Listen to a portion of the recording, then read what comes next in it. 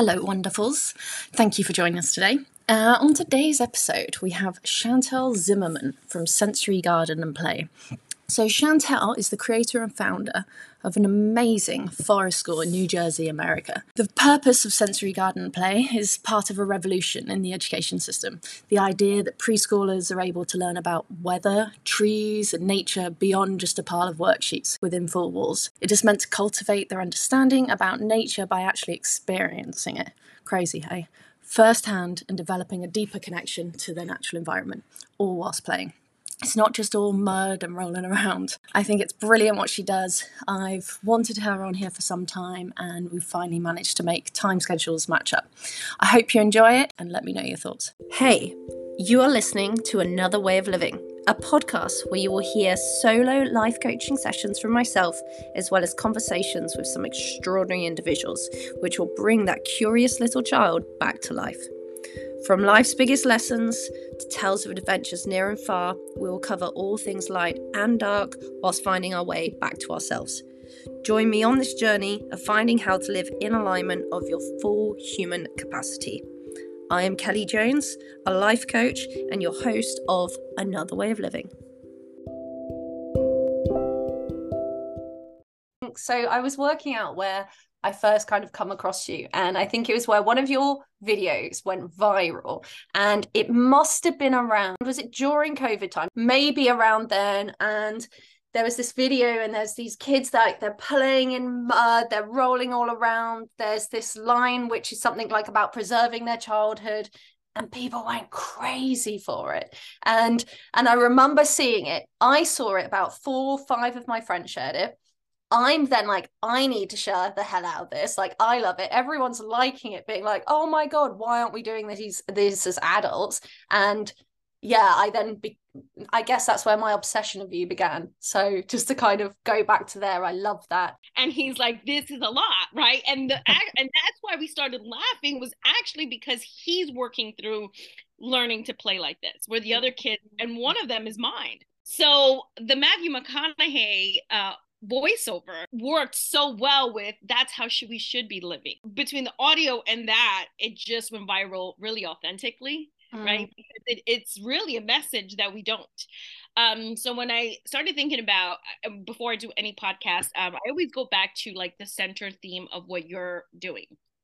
And I've gone through some of the stuff that you've done.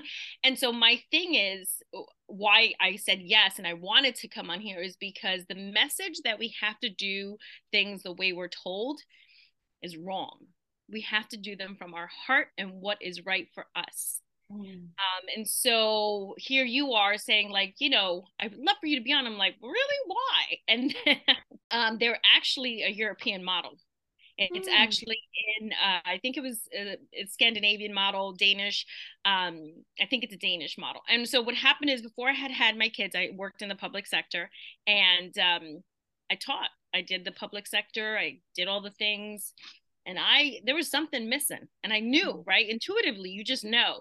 And so when I had my daughters, I knew that I was going to change it.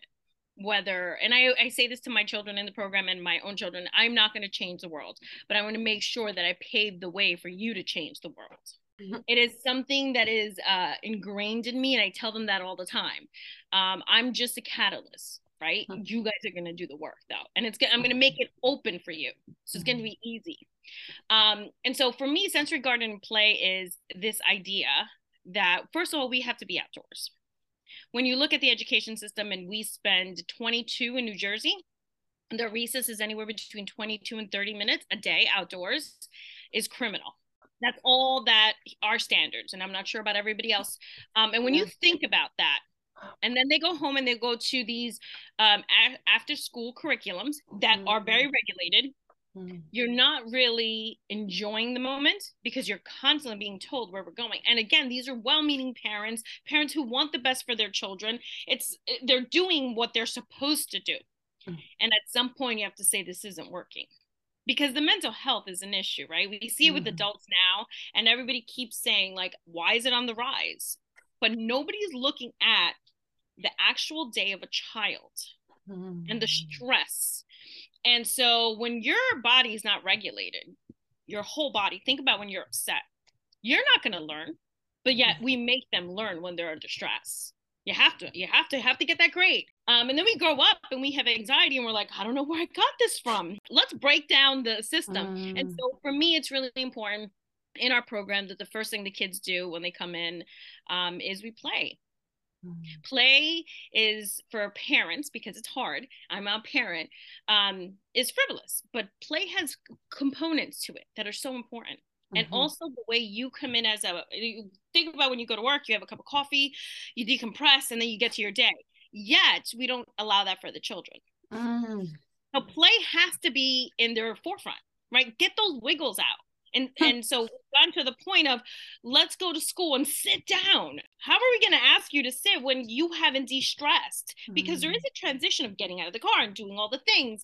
And so we play. And then after we play, we snack. But what we call the morning is morning engagement.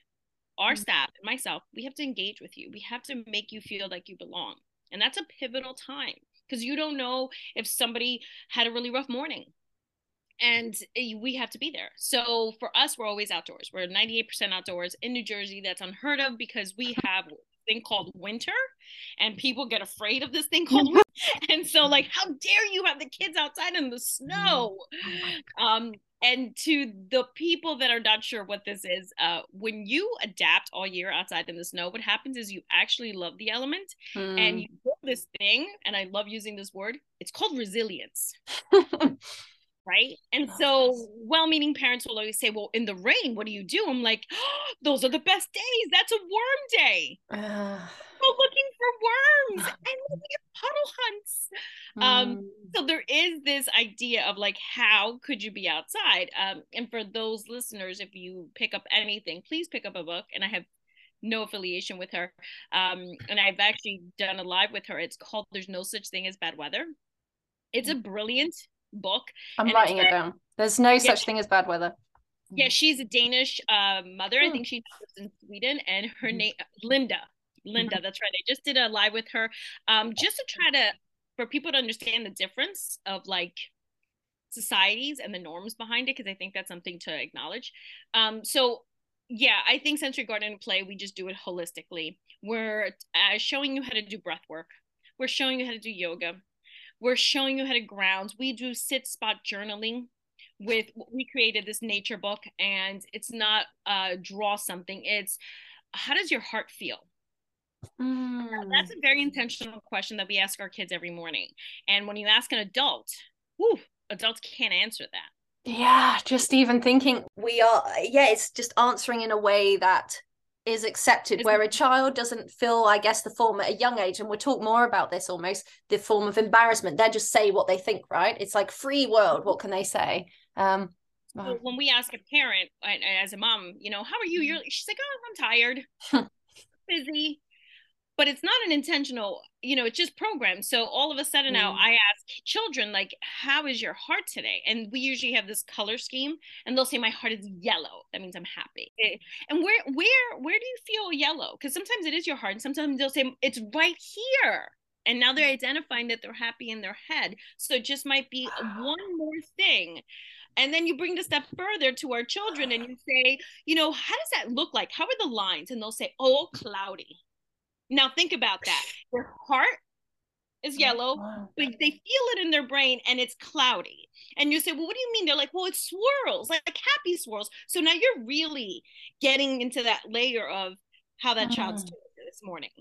Right. And so it's not a busyness. It's a really intentional conversation. And in society, we have forgotten to communicate. And so when we teach children at a very young age to communicate like this, it's a different form, and it's building a true relationship. Because why do you go talk to a best friend, a husband, anyone? Because they're listening, right? So a child's not going to talk to you if they're not hearing that you're really paying attention to them. Besides being outdoors, teaching resilience, teaching the whole child, and then what we do, I know, because every pedagogy is very different for forest schools, but one of the things that I really have put in place is there is an hour where we separate kids. And we don't do it by age. We do it by their development, 5-year-olds. And so one of the things that we've accomplished with that is the theme of the week, and it's nature based. So to give you a good idea, we just started our program, and last week I on purpose took all crayons, all paint away. And I said, we have this real life problem and we don't have these tools. We started a program, we don't have it. What are we going to do? I know exactly where I was going with it. And other kids that had been there last year said, we can get paint from rocks. And I was like, tell me more. Where should we find it? And some of the kids were like, it's always by the water. Let's go. So we're going to go. And I was like, well, here's the rock and there's a lot of us and we can scrape the paint. But what else can we do? And they saw that I had the hammers. They're like, let's hammer it down. Now they're using real tools, right? Because one of the things that we forget, and I know it's well-meaning, but a lot of it is just society, is we buy all these fake play stuff. Kids don't care for that. And they also have more of a respect for the real thing. And if anybody questions, say, here's a play phone and a real phone, which one is a baby going to go for? Right? Yeah. So what we did is we hammered down all of these rocks. We added some water and they created their own paint. Now they're learning how to source pigments, natural pigment. Now they have black. They were like, let's go to the fireplace. There's black there. So they had black. Now they had brown. They had gray. And they're 3 and 6-year-olds. Oh my goodness. I was going to ask, what are the ages that you're doing this with? Yeah. Wow. 3 to 6. We just opened up on Thursday just with the older kids. But for these are 3-year-olds that know. And then everybody puts the hammers back. And we have this thing called the blood zone. Like when we're working with the blood zone, like everybody's hands go back. And so they know how to respect tools. They know how to now source out pigment, add some water. We didn't filter. We didn't do it the exact correct way because we don't want it to be that first time like that. I could have had all those things, but first we have to identify that there is a problem and how do we navigate this? How do we navigate in the moment? And I didn't want to bring all the things. We will, but I'm not going to. And so now you're using your natural world. You're building a respect. Now the questions are, what kind of rocks work and what kind of rocks didn't work? And why are those rocks okay and these aren't? I didn't give any answers. I'm like, let's write this all down because these are our wondering questions. So I could be the didactic teacher that says, well, sedimentary is better and the smaller ones are great. But no, that's my observation because I have the tool, right? I know it. That's not, if I spew it to them, this will be a long process of arguing about rocks to the end of June because we want them to get to the place of like, well, there's still a lot of little rocks. How do we get that smaller? And I'm like, what do you mean by smaller? Like, well, there isn't any. I'm like, oh, we'll have to think of something. She's like, something like to hold it, like, like spaghetti when the string. I have all this stuff. If a 3-year-old is speaking like this, taking that away from them is me telling the child, I know the answer. I don't want to.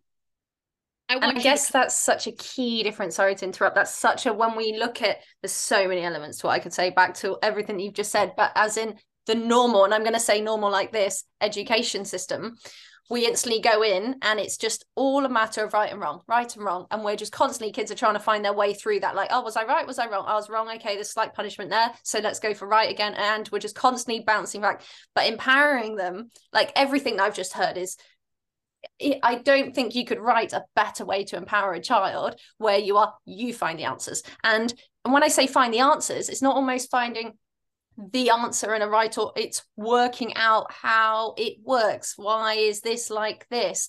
And just using your brain at that age. I think we go wrong so much of the time thinking that children just don't know and they need to be told everything. And so it's like, wow, what if, going back to what you just said, what if at such a young age we ask the children that they have the power, they find out what works and what leads to what, or they might get it quickly and it might take them all like 6 months, however, whatever it needs to be. But doing that at this age, I wonder how they might be when they're a teenager if they literally started like this, and how would they be like an adult if they haven't. Do you know how many people so I remember like way back when I went to uni, and I was brought up in a way like, you go figure it out yourself. I was brought up on a farm. My parents are super busy doing that. But I'm super thankful for having so much freedom to find my way almost. But so many people going to university like, I have no idea how to look after myself. I don't know what I like because everything's been decided for me. And so one of the things, and this is again, I'm speaking from what I have, when you look at preschool, and you have the well-meaning teacher that is cutting out all the crafts, has everything displayed, because that craft has to look good for the parent. But the message we're sending the child is, you're not good enough to do it on your own. Because when we step in so much, indirectly we're saying, I can cut, but you don't have the cutting skills, but it has to look this way, instead of it being a process of, it may look like a 3-year-old did it, and yet we tell that 3-year-olds, you can't, I gotta fix it because mommy and daddy need it to look like we did something. And so the message is, so my own pedagogy is always the message I'm sending to the child, and I'll always tell the parents, this isn't about you, this is about the child. And they know it. I'm very transparent with every parent, and they're supportive because they realize that the message we send to them is, maybe this blob on this paper is awful looking to somebody else, but to that child that went out, forged paint, used a hammer, put water in, and tried to measure it at 3, like, how much water should I put in, with their little fine and now they're really making these really amazing cognitive thoughts, and that blob may mean nothing to others. To me, it was amazing. So the message and the skills that we're sending them are so much more important than the beautiful window treatments with the beautiful bulletin boards that the teachers did, that is for the show of it. And while that's well-meaning, it is, one, very exhausting on the teacher. 2, the message is, if you sit there and you're good and you do your work, then you're a good kid. But you really did nothing all day. Think about it, you did nothing all day. And so when we start really dismantling it without any blame or shame or embarrassment, because I was that teacher too. So if anybody's listening, at one point I was there. And so once I started really taking it back and saying, this isn't authentic learning, this isn't authentic living, this is not real. And it really hit me. And so now the goal is always, what message are we sending? What are we learning? What are we trying to filter to this child so the brain and the message make sense? And for me, Sensory Garden Play is this wonderful place where on Instagram, you see the mud. You see all these things. And there is a point to that, right? Because it is your marketing, and that's what people are like, whoa, right? It shocks you. But when we think of society, we go and spend tons of money on these great outfits for children to go to school in, because they have to look pretty and they have to look clean, because it's a model of mom and dad. But we send them to school with a rain jacket and rain boots to go experience the rain. But yet we'll sit in a classroom with a weather chart and talk to you about the chart, but not let you go outside. So when we ask parents, and everybody knows you have to have some kind of muddy buddy, that's what we call them, rain big pants. For winter, we wear our winter gear. And we tell the parents, 1, it's great for insects and ticks and all these things. But 2, they now feel freedom to go experience their learning on them. They're not afraid of, I can't get this dirty because my mom's going to be upset. So now they know they have the freedom to do whatever they need to do physically. So then our children aren't being told to sit. And I have been doing some research. The rise of occupational therapy right now is very high. Well, imagine if you didn't have a child sitting and having to do those fidget things, and they were actually moving. Would that number drop down? I'm going to say it will. Because you're not asking a child to really do what they want to do. And they're moving around and they need it. And so we look at movement as, oh, they're just kids. No, our children this week, and this is, I have a stepper, so this is, you know, a little indication, 10,000 steps a day before 2:00. And that's on a opening week where we take it slow. Okay. So all the kids are now sleeping better. They come home, there are no tantrums. 1, because they had choice. 1, 2nd, because they actually they solved the problem with their peers. So we don't have what people call bullying. We don't have time for that. We have a lot of problems to solve in the world. And to them, it's real problems. We found a snail shell that should have not been where we were. So now, like, how did that get there? Bring out the nets. Let's get it out. We got to find out but there's more. And meanwhile, I really think it was just something that somebody left behind. This is a real, and now, so now they're also invested in their land, because before we go anywhere, whether it's in the forest, in the water, we center before we enter. We say hello to every critter. We say hello to the trees. We hug them. We build a relationship. Just that connection that they built is essential for just the self. Forget who you're going to be and what's going to happen in the world and all the degrees you're going to get. You have now connected this little body to the self and the environment. How beautiful would that be if we saw more adults do that? Oh my God, there's just so many elements of what you've just said. First of all, surely that's like that's just like a meditation, isn't it? But you're getting kind of whatever ages they are, by having that connection with earth and the respect for it at such a young age. That is their version of meditation, you know. And also linking it, there's one other thing, jumping back, where you said, and it blew my mind, and I re-saw my childhood, because when you're in school and I would say, do a Happy Mother's Day card. And there I've done it in my little writing. And in my head, it says exactly that, like Happy Mummy's Day card or something.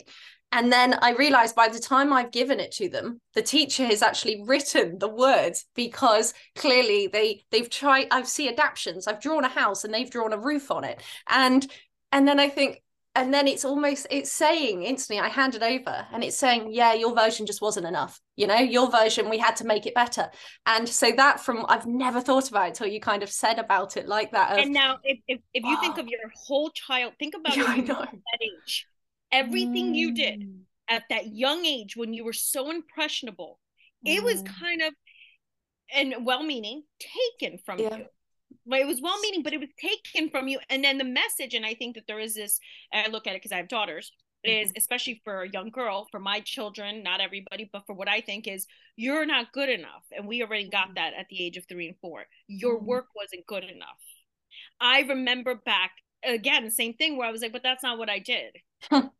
And now I'm a young girl, and I'm like, I got these messages, you weren't good enough. And then add you need to be pretty and dress right and don't get dirty. And then you wonder why at 13 and 14 we have so many young women who are lost. Well, it started at 3.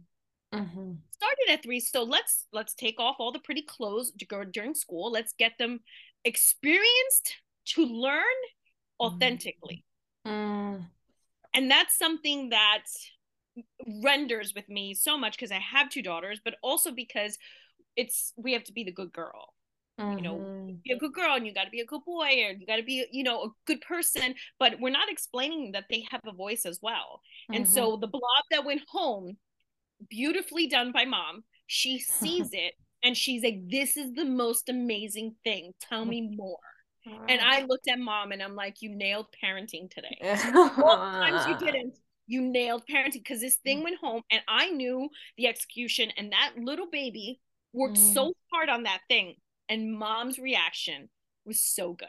And so that is when you look at all the stakeholders in this child's life at that moment, the message we sent is, you're good enough. You are enough. What you did mattered. You are validated and you are seen by us.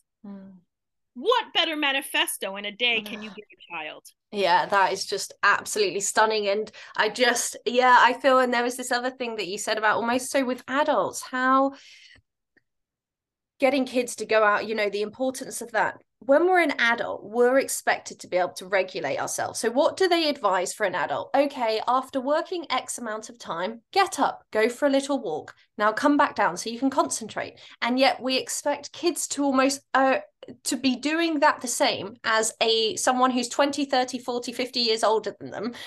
Yet they've got no clue how to communicate out.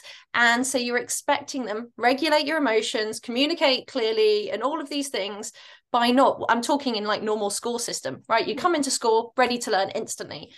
Oh, you're fidgeting about. I was going to say I was a fidgeter, but what kid almost isn't, unless they've been kind of punished into not doing that, because your go-to is, I've got energy, right? So where is that energy going? And I was probably one of the ones in the classroom who had it the most, for whatever reason. That's a Harvard conversation, but I had no idea what to do with it. I was full up of it. I had a speech impediment, which really severely, because I didn't know how to communicate, that came out in other ways. So I had all the angst and I had no idea where to put it. And there was probably one teacher out of, say, maybe my 20 teachers. And it's definitely not as a whole, and every experience is different for everybody. And one teacher was like, I wonder why she's got this, why this is happening, where everything else is, why is it like, it was a stop being like this, Kelly. Look at all the other kids. They can sit there. Why are you doing this? And yeah, just that in systems. This, yeah, I could I rattle on think about that. if we reflect, first of all, we have to, if people understood how the education system was built, and it's in the industrial era where we needed line workers, and why it was done the way it was done, which was at that era, it made sense. We're no longer there. So I always offer this to parents when they say, hey, I want my child to be in your program. I'm like, I want you to answer yourself a question. What is education versus what is learning? And the reason is because immediately they'll say education and they'll start having these wonderful thoughts that are kind of coined terms by society. It's a system, they go to school, they learn. And then I said, what is learning? And then all of a sudden we break down the parameter of what is it that you want your child to learn. And so for me, for my own daughters, I want them to learn about themselves. I want them to have hobbies. Because that's where the joy comes in, right? Because we're driven.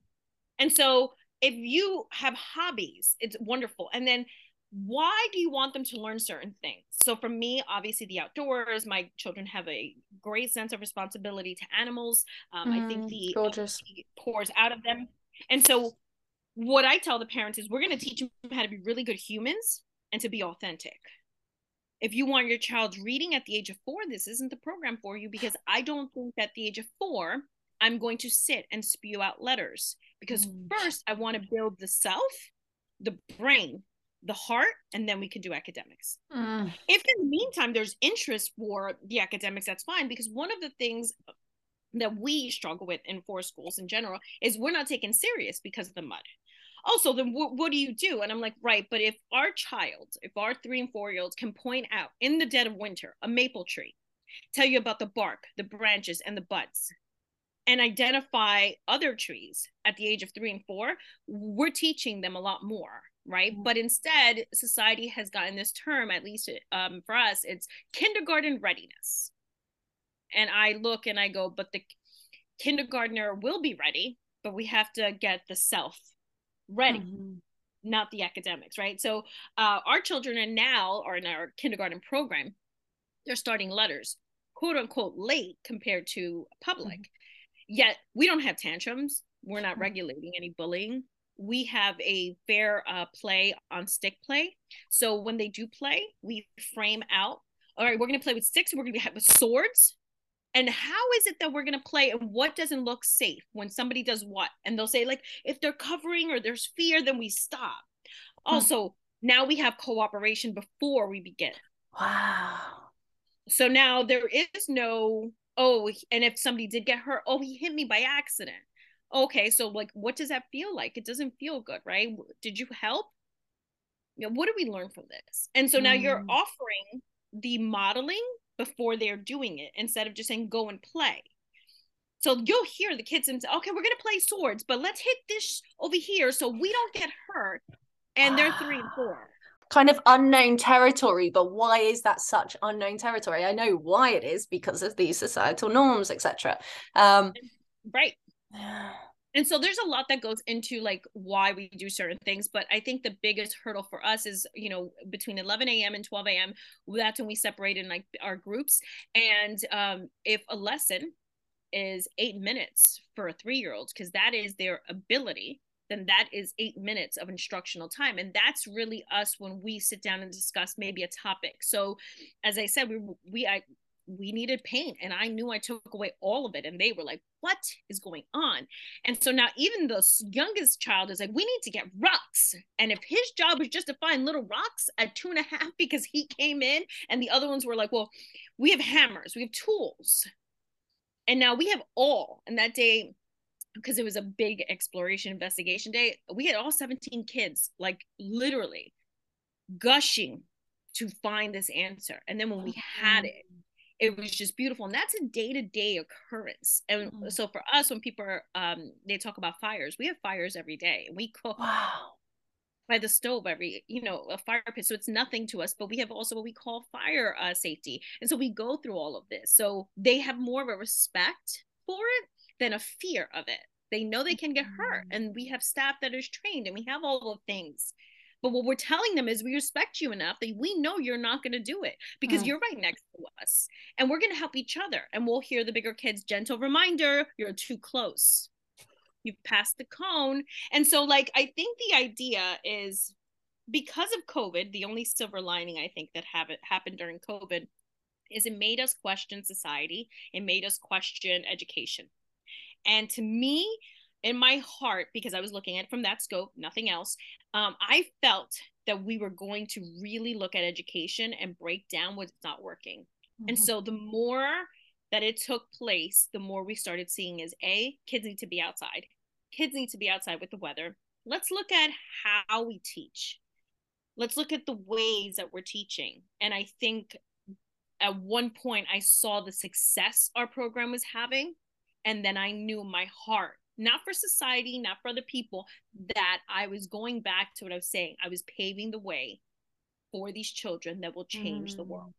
The resilience, the building these children up, or like how I can link it to make sense in my head is the majority of people I coach, I would say, are in they won't mind me saying this because this is the society that we live in, are in their 40s, have ticked every box known to man, done everything correct, everything right, everything that was expected, got the grades, went to the university, did the job, got the marriage, got the car, got everything, and something is massively missing.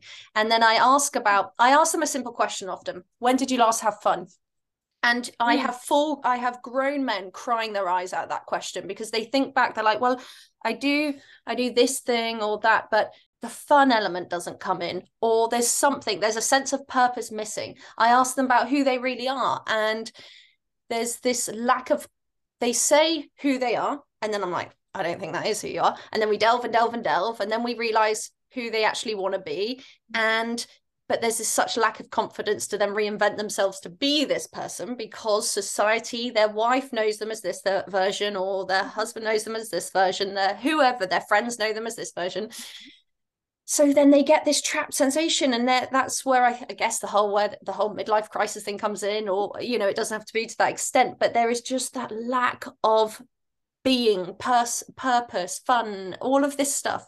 And then I was only speaking earlier, we were having this conversation about, isn't it, and we were talking because we're coming on the podcast today and saying, isn't it funny, when we're kids, we just so want to be full of play and all this, no embarrassment, and we just do what we want to do. Then as the years go on, and I was going to ask you if you see this in the years, actually, as children go on, because actually, so what we were saying about how when she was about 14, 15, 16, she had a friend, and they were friends outside of school, and they would make dens together outside of school. But in school, they weren't friends because her friend was embarrassed to be someone who made dens outside of school. And yeah, my partner didn't give a damn, just love making dens. But how, at certain ages, it's like, oh, you can't do that. That's silly now. It's silly to be doing things like that. And then we grow older and older and older. We stop doing all these things. And now how there are, say, retreats for people to spend thousands of pounds on, to go and basically live like a child for a week. They come away after spending £5,000, like, God, I just had the most amazing time and all of this. And I'm like, wow, we do a 360, don't we? Yeah, if any of that makes sense. No, it does, because when you're 3 and 4, you live authentically. And so what we that's it is that, why don't you do that in your everyday practice? So for me, I do breath work, I do yoga. It's really important. I live in a society where I have friends and family who think like I just play in the mud, and I know authentically what I'm doing. So you have to have this very strong core of, you can think what you need, and that's your business. It's not mine. And so after I've been teaching 16 years, I did both. Yeah. I see the value in what I'm doing right now far longer than I think I had. And I mean that with love. It's because I am teaching awareness, self-awareness in the middle of their lesson. I am validating them not through a grade, but through their work. And when you are being validated, like as an adult, you know what, Chantel, that was amazing what you just did out there. I can't believe that that's how you thought of that. That goes far better than your boss saying, yeah, that was good. Yeah. So what I think is we have to look at it from our educational system, and then like how we're bombarding our children and parents to do it all when we're not supposed to do it all, and then slowly dismantle this idea of you're not enough. No, you are enough. It's the message that I go back to the little girl and her drawing, and like how we take away these moments, well-meaning teachers, and we stress out our teachers, by the way, to try to do all these fluffy things when it's really not about that. It's the message behind this lesson, or why I found that shell, and all of a sudden I'm like, why? I knew I had an idea of why it was there, but the fact that they were like, let's get nets, we have a problem, and they want to solve this environmental issue, which I don't think there is any, but this was us exploring the options and not saying, oh, don't worry, we have to go do the No, they had a real tangible thought of this is a problem. So I'm going to go with your problem. I'm not going to tell you no. I'm going to say, I think you have a problem. What happened? So the other day, prime example, and this is funny, one of our teachers' walkie-talkies went missing. It was funny. I turn around to a crying child who's brand new to the program, and I said, maybe the duck took it. So I'm like, Duck, do you have it? One of the teacher picks up another walkie-talkie, and she starts quacking. Kids come running over. They're like, how did he take it? Now everybody went home that day trying to find out, does a duck have flippers? Does a duck have talons? What does a duck have? And they came in pouring the next day, and this was a snippet, like 3 minutes of the whole day. Parents were like, can you explain to us what happened? Because all over a duck. But what we were talking about was adaptation. Why are the ducks here so soon? So now it became, wait, the ducks are here soon. They had a message for us, right? Because it's all imagination. Maybe they're here because spring is actually coming sooner. Do we see signs of spring? And these are young kids. And if you really look at it like that, and now you take that whole thought, where did adults lose that? They lost it because they no longer have passion. They don't have a purpose. My job is very stressful, but I have to admit, and I've said it, I say it all the time. I wake up and it's not with an alarm, man, it's purpose. I have a lot of purpose in me.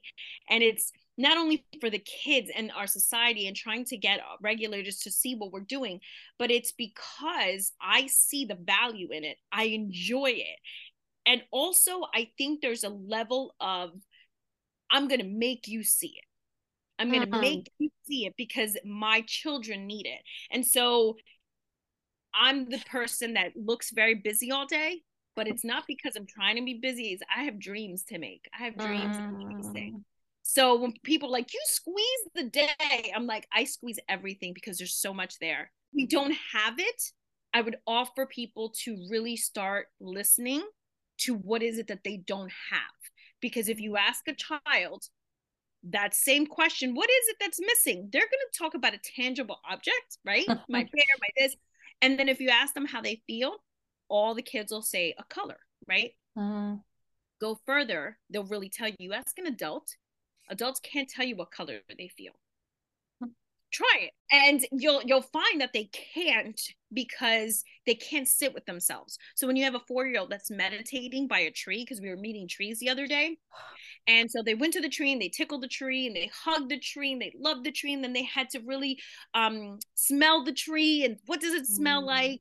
And this new child I'm thinking about sat there and said, this feels like it's earth. And I was like, tell me more. And he's like, I'm calm right now. This is a child that was put into the program because he was too fidgety.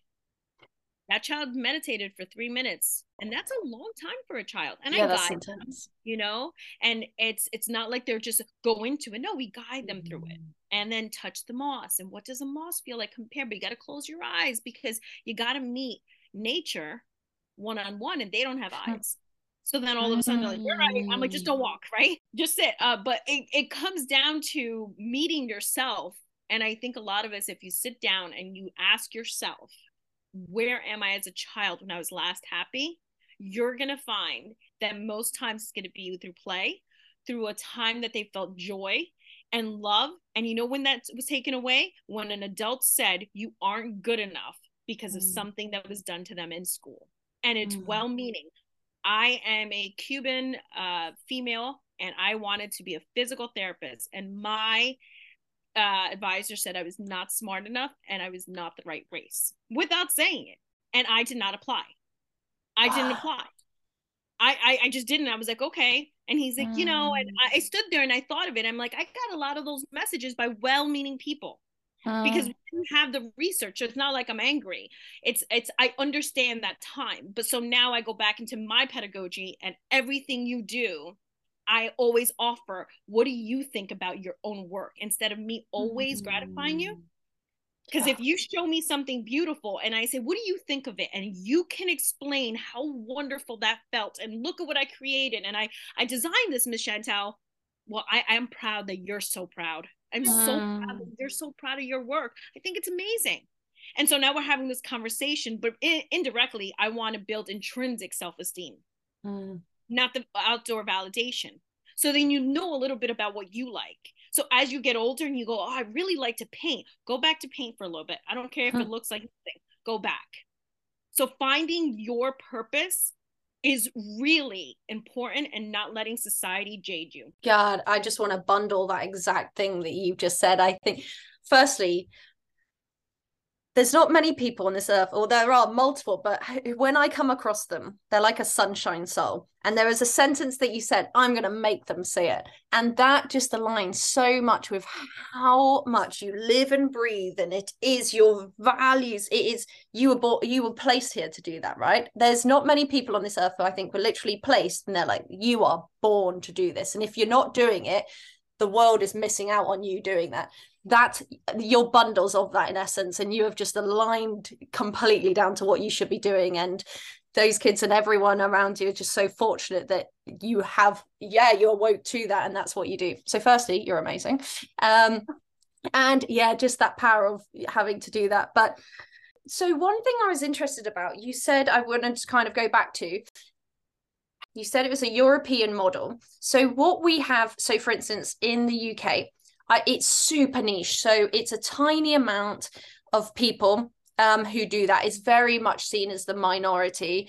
Our UK system, so many flaws. Is very much plays a purpose, but very much there for the mathematicians, the scientists, the engineers, and things like that, right? So where you said about the industrial side of things, that is how our education system still very much as a whole, not every place, can't talk, but as a whole, it's a known thing. That is what it leads us into still. And if we want to get this, we have to do something outside of that.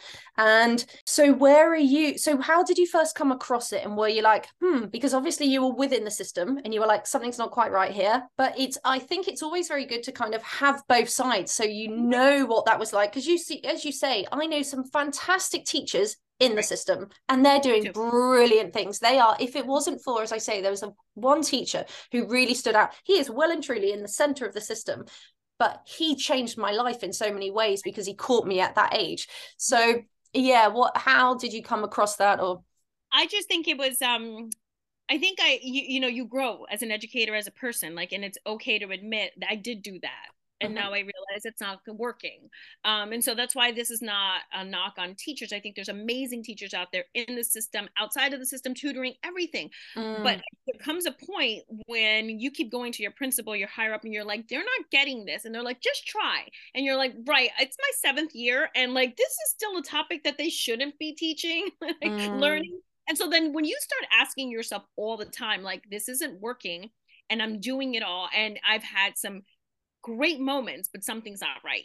And so I left, I worked in inner city district, and I loved it, moved on. And then when I had my children, I was ready to go back, and my kids were born 10 weeks early. So I had premature children. And so I was going to stay home for the first year and really decide on what I was going to do. And I saw the difference when my kids, because we couldn't go to the parks, we really couldn't get sick, their lungs weren't ready. We went on trails. And so I was always about sensory play, because when you're born 10 weeks early, they're going to tell you, we're looking at severe disabilities, things that are going to show up. So my goal every day was after breakfast, it was art time with all different types of textures. Like, it was all planned out. The teacher and me came out for a full year. And then we hit the trails. Wow. And what I started seeing was my daughters were very, I didn't have sleeping issues, and I should, right? Yeah. I had all these other things that I was seeing value in them. And so as they were getting older, I was watching peers, and I was starting to see the value in being outdoors. So I took a job on when the girls were about 2.5 at a nursery, and they came with me. And my little bean, Luna Ray, says, "Are we done here? I need to go learn." And she goes, "I go learn outside." And I was feeling a lot of pressure, because I knew this wasn't what I wanted, but I knew I wanted to get back to work. And this was a place where I can bring them. Yeah. And it was wonderful. And my little bean made it very clear. And I looked at her and I felt my whole heart shatter, because I was doing something for a paycheck against my very well thought. I got in the car. We were done with the half day, and I cried all 16 minutes home, because I knew what she had said to me was what I was feeling, but I felt weird about saying it. And then I took a phone call. A friend of mine called and said, stop playing small in your life. Look at everything you do with the kids. Look at everything you've accomplished. God damn it, stop playing small. Start looking at your track record. And I'm like, so I got a pencil and I wrote down exactly what my vision was for my children and how I wanted it to look. And I didn't touch it. COVID happened. And who starts a business during COVID? So I said, if I get 4 kids and 4 families, that'll be enough, like 4 little ones. I got 14. 3 locations within 3 weeks, at over 25 children, all outdoors. Goodness. Wow. Running a little business with my little twins, going to the parks because I wasn't set up yet. So then people were like, I had no website. I didn't have anything. They just knew that I was a good teacher. And so it evolved. Then the following, we started doing 3 half days, or 2 half days, I apologize. And the numbers were too much, because it was only 2 of us. And so then I'm like, okay, people are seeing that this is a thing. And so I started really outlining the business model. Websites came in, Instagram came in, and I'm like, okay, you're seeing what I'm seeing. So I was starting to post a lot of stuff that was too much. Like, the content was too much, because people didn't want to see that. And I didn't know Instagram that way. So I zig and I zag. I put whatever I think you want to see, and then I throw in a little bit of caption of what I really want you to read. How I do it. But what happened is that people then started understanding I'm not the only one. I promote other forest schools so people can see it, that there's such a need for it, for our mental health specifically. My mental health, with all the stress and running a business, twins, as I'm doing a podcast, and I have 3 meals being set right now just so I can get meal prepping done. Still, I find much more validation, because the purpose is to go back to what I feel that children need to. We need to preserve their childhood. We need to preserve back and take their education to a place that they are validated. Yes, there will become a time in middle school and high school where will be a little bit more competition, right? Where there will be, the rigor is different. So I'm not saying that it's not going to be there, but can we prep the person, the self, prior to it? So when the academics do come in, and there's a point where you are doing research, you have the actual want to research why the shell was by the water, because when you were little, you were discovering something, and now you have a passion for it.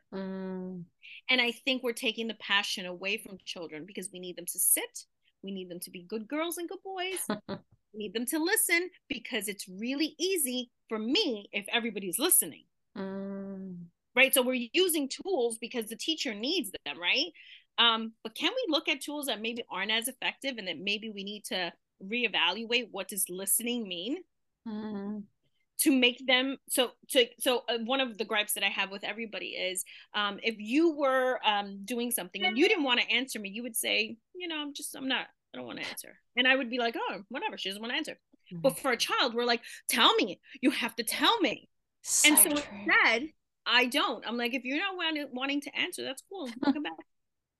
Your answer is not for my own teaching validation. Because if you give me the answer, then as a teacher, I go, I taught.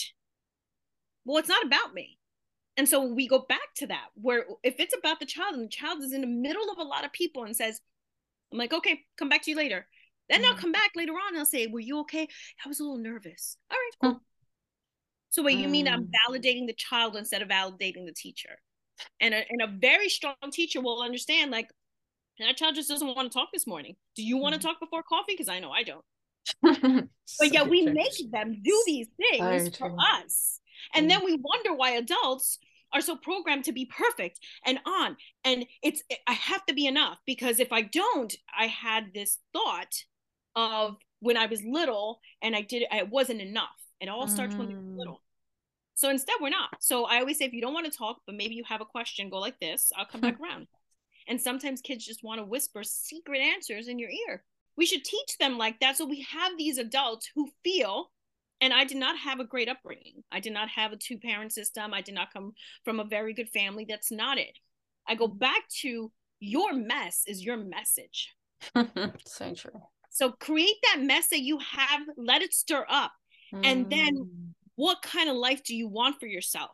And it takes a lot of gumption, and it's not easy, and it's not going to be perfect. It's going to hurt. But effort and attitude and being real to what you want is the only way to live. Only way. Effort and attitude. And it doesn't mean, I think Brene Brown says those quotes, and it doesn't mean it's going to be great. It doesn't mean I'm going to be rolling in money. I'm not. But I'm happy. Yeah, that's and I know that my children that are going to go through me are going to change this world. And all I did was pave that way. That to me is monumental. That is just stunning. As I say, if I could bottle it up, I'd keep it in my pocket. You, whoever said it, you say, however you live your life, like effing attitude. So that is everything. When people say life is hard, and there are multiple areas of difficult, but when you have a fulfillment, when you have a purpose, when you don't mind, as you say, you wake up with it. It's not it's that time again. I'm doing something I'm not aligned with. This is taking up all my energy and it's not what I want to be doing. When can I work on myself, sort of thing? When you have an attitude is so important. Attitude to a willingness, to get through things and things like that. On a side note, there was this other thing which you kind of touched upon, how there's this, I think it was Mary Portas, this British woman, and she said this sentence: creativity is born in boredom. And I thought, that is genius. That summarized so much of my childhood, as in, it's not about like leaving your kids. Absolutely, there's got to be the interaction with them to go along with it. That's where you get it right. And I guess the key is, it's letting them lead, isn't it? That's where this creativity comes in, not being like, here you go, have this thing and this thing and this thing. And yeah, that's a bit of a side note, but it kind of touched upon almost what you were saying. I think that's what it is. It's also letting them lead and not making it seem, because I'm the adult, I know more than you. So there are times where I tell the kids, I don't know what kind of birch tree that is. So we're going to describe it, because birch is not the easiest. And we're going to describe it and then take some pictures, and I'm going to have to research it, and maybe we'll look at it, like we'll find another one, and not pretending you know it all. And let's go look for our book. We have a tree book. Let's go look at that and let's see if we can figure it out. And so when you're teaching, we're learning together, and you're not trying to say, I know the answer, do this, then it's a little bit different. And I'm also talking about 3 and 6-year-olds, which is a point of brilliance that they have. They come up with so many great wondering questions, but we also rip it away from them because we try to give the answer. Again, it goes back to teacher. If you give me the answer, then I know I taught correctly. Like that. This didactic way of learning and teaching is not right. Again, the message is, I know more than you, so you need to listen. But if we reframe and say, I don't know, let's figure it out together. I now became this child's peer. There's a lot of respect when it comes to that. They now look at you and go, you're right. Let's do this together. Right? Let's go. Wow. And so now the relationship is very, very different. Very different, because we're doing it together. We're investing. So when you think of like cooperative play, or why you like working with certain people, it's because we're doing it together. So this idea, especially in the world where everything is technology and it's one-on-one and we're missing communication with each other, Well, we're not, because we found a shell. We got to figure out where it came from. And it's an environmental issue. And we got 3-year-olds putting on nets and figuring it out because it's a problem, but we're all working together. So we have no time for bullying. We have no time for, I know more than you. There is none. So we're building a little society in a forest that we're retraining, or I should say, really raising in a way where everybody matters and we all belong. Yeah, love that. By the time people come to you, is there any resistance, do you find, at all still? There still is. Okay. When we get, I call the people on the fence. So the people in the forest with us, they already know the value, they have it. The people on the fence are always the people you want to talk to because they see the value, but they're nervous. I'm bringing my kid to you and you're going in the forest. And the first question is, and we just had this wonderful parent, they signed up. Dad was like crying. Like he was dropping him off in the forest and he's like, don't let the bear eat him. And I looked at him, I go, no, we sit next to the bear for lunch. And he looked at me like, poor joke at the time. And he looked at me and I was like, we got this, we're good. And I've gone through bear drills. We explained to that bears really don't want to be around us, the misconception of society and like what we really encounter. I'm like, we are more afraid of a loose dog off a leash. That's really what we encounter. I said, you know, other than that, so far we've only encountered one bear, and it was because he was by the dumpster, our old location, and he wanted the food. He never came to us. He was actually really afraid of us. And so we still have those questions, but the people on the fence are the people we love to see come in because they're the ones who acknowledge it. They see the reason, but it's out of societal norms. So like, why would I do that? And so I feel like the fence watchers are the ones that I love the most, because then you got to give them a lot of credit to go against what society is telling them and saying, you know what, I believe in her. I believe, I'm very transparent on Instagram. Like our stories daily come up. So you see your child's story. It is not something that's, you see it live as quickly as we can put it up. And so I find that has been a value where they see the transparency behind our Instagram and our social media. And so our going back to what you're saying, I think that the hesitation will always be animals. The hesitation is, you know, what happens if it rains? Because those well-meaning parents say, when it rains, you're going to get sick, get inside. And when it rains, my kids are like, let's go outside, right? So we then give them tips of what we have found, which I think is probably the most valuable. If we shut down tomorrow, this is like the most valuable thing, is that now parents are taking and saying, you know what, it's raining, we're going to go for a walk. We're going to go get the mail. And having your rain boots by your door, and now realizing that your kid is playing and jumping and you're watching and your child's happy and it's easy. And I've had parents say, I've never walked in the rain. Like not walked to the, like walked out of my car to go, but not walk to just walk. And then all of a sudden they're like, my kid was outside for 25 minutes and Chantel, the cleanup wasn't bad. Like you said, the boots go on the side and they go right into the tub. And all of a sudden their whole transition in life has changed because they went out to just walk in the rain. So you're now using a different part of your brain. You've changed the dynamic in your house. And then that will trickle onto other things where that's when you realize that when your kid is upset, mark my words, water and rain, water and outdoors, to put them in the tub or go outside. There's nothing else. Just go those two things. Wow. And so we have seen a lot of parents say, now we keep rain boots in the car. I'm like, wow, that's a big deal. That's great. Yeah. Now I keep a rain jacket, Miss Chantel, in the car, and they're so proud because to them it is. And now you're not afraid anymore. And I'm like, you never were afraid. You were just normed to think you couldn't. It's so true. It's just the programs, isn't it, that's been passed on to them, and then onto them. It's even the other day kind of having a dog walk, and you speak to someone and they say, oh, the kids are wild because, you know, it's been bad weather, so we haven't been out.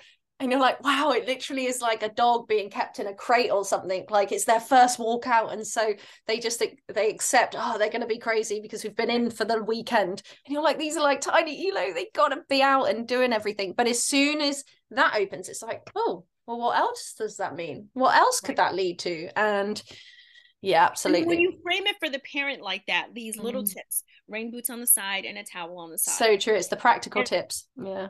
And the practical tips help moms not to feel so overwhelmed.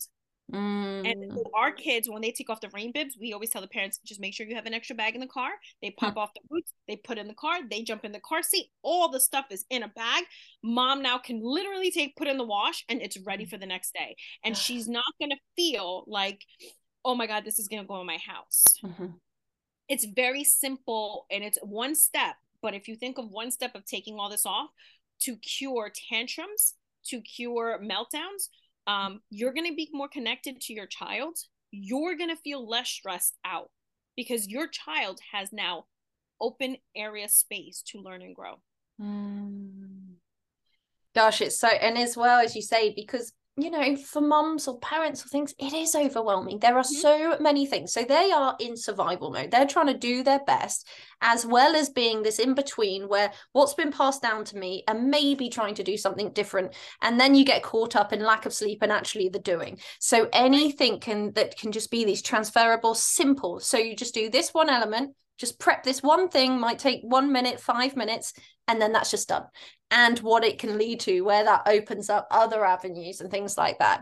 And so yeah, that's where your work almost goes so much further. It's not just they come to you between this time and this time, it's just sending them away. It's a life thing, as you say. It is literally changing elements of life for the child, the parent, for everyone, the family, and everything.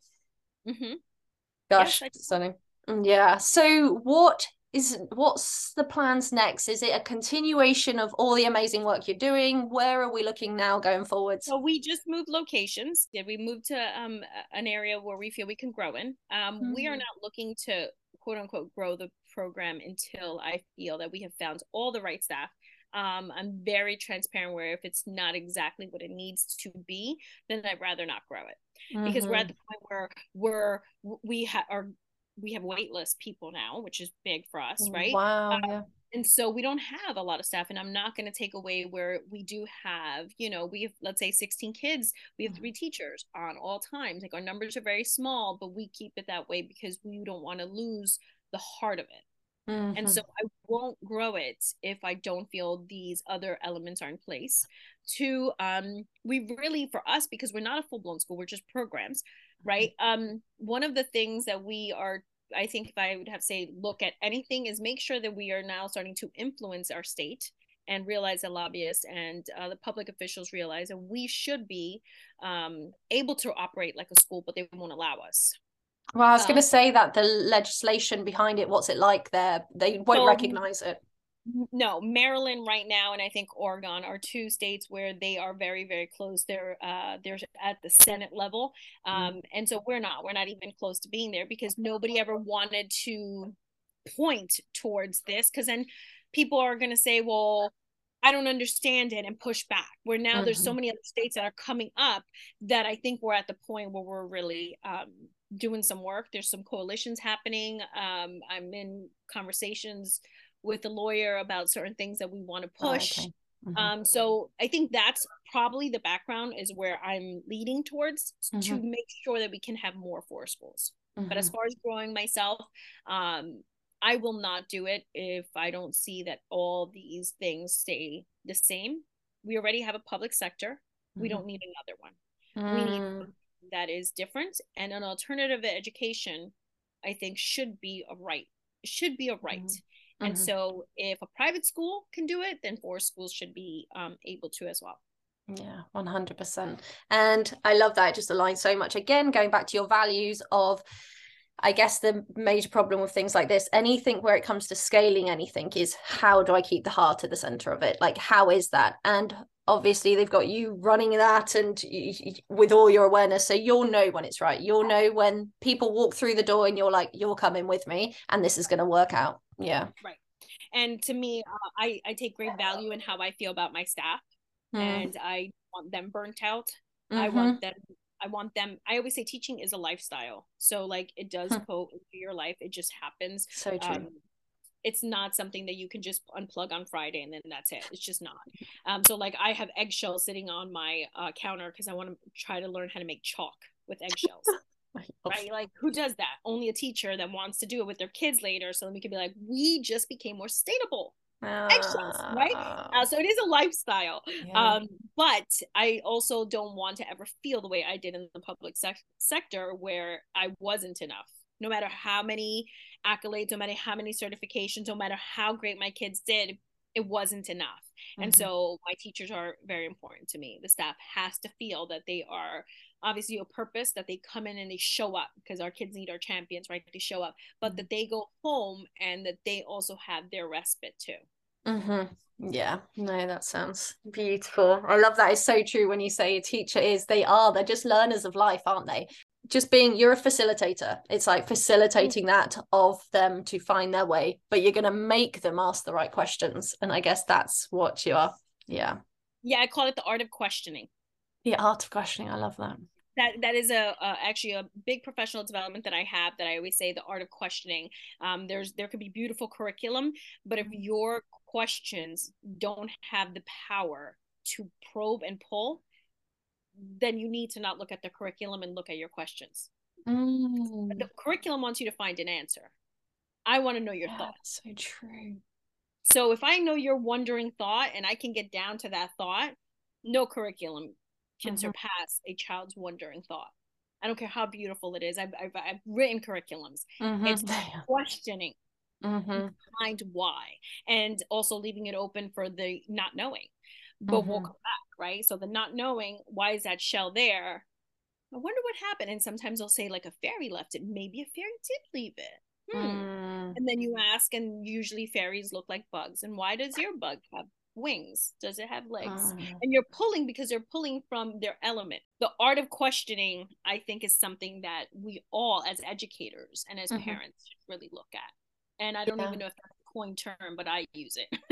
Yeah, no, I love it. I'm stealing it, even just in the world of any age. I think just having that curiosity, being curious, even just in relationships, any form of relationship, whatever that be, parent, partner, whatever, the level of questioning, and it's saying, hey, I'm interested in you and I'm interested in what you have to say. And it's not an assumption, you're not mind reading. I think there's so much room for that. And there was this thing I heard the other day of, you know, one of the big things that we miss out on so much is the sense of wonder. Is being adults, we lose a sense of wonder so easily. And that's the very thing. If you can get the purpose and keep that wonder in life, then you're going to soak up all those magic elements, you know. But if you lose that sense of wonder, then what really is life all about, you know, if you can't have that? So yes. And I think, just to think of this way, wonder is reflection for adults. So wondering is metacognition, right? We wonder, we think about our thinking, and the kids will do that. That's the same thing as when you have a reflection journal. Like, you're thinking about your own thoughts. So when you're not sure, just journal, because you're actually wondering. So when we have a child, we call them wondering questions. Like, what is your wondering question today? It really becomes a way of teaching them how to reflect. So later, when they do write, they know exactly how to go back in, because they were taught early on. Stunning. Well, thank you so much. I feel like I've touched the surface, but we'll leave that anyway. First, where can people find you? A sec. Definitely find me on our Instagram. Obviously you follow, it's Sensory Garden and Play. I'm sorry, Sensory _garden _ play. So yeah, that's usually where you can find us the most. We're heading into YouTube. I just started TikTok. So we are shaking and baking. I love that. You really are a squeezer of life, and I love every angle of that. The purpose maker, that's what you are. What is it? The purpose maker. You just like bring out people's purpose. That's what you're going to be. I might just save you as that now. The purpose maker. You just create little purpose makers. I love that. Thank you for having me. It was such a pleasure just to chat with you, and I hope you continue doing what you're doing, because I think that when you really have authentic conversations with people about what they do, you inspire others. So you best keep this platform going. Thank you so much. That means. So there it is, another week done of Another Way of Living. I hope you enjoyed it. If you did, could you please leave a review at the end? I'd be super grateful. Whatever you have planned for the week, I hope you have some snippets of wonderful, and until the next time.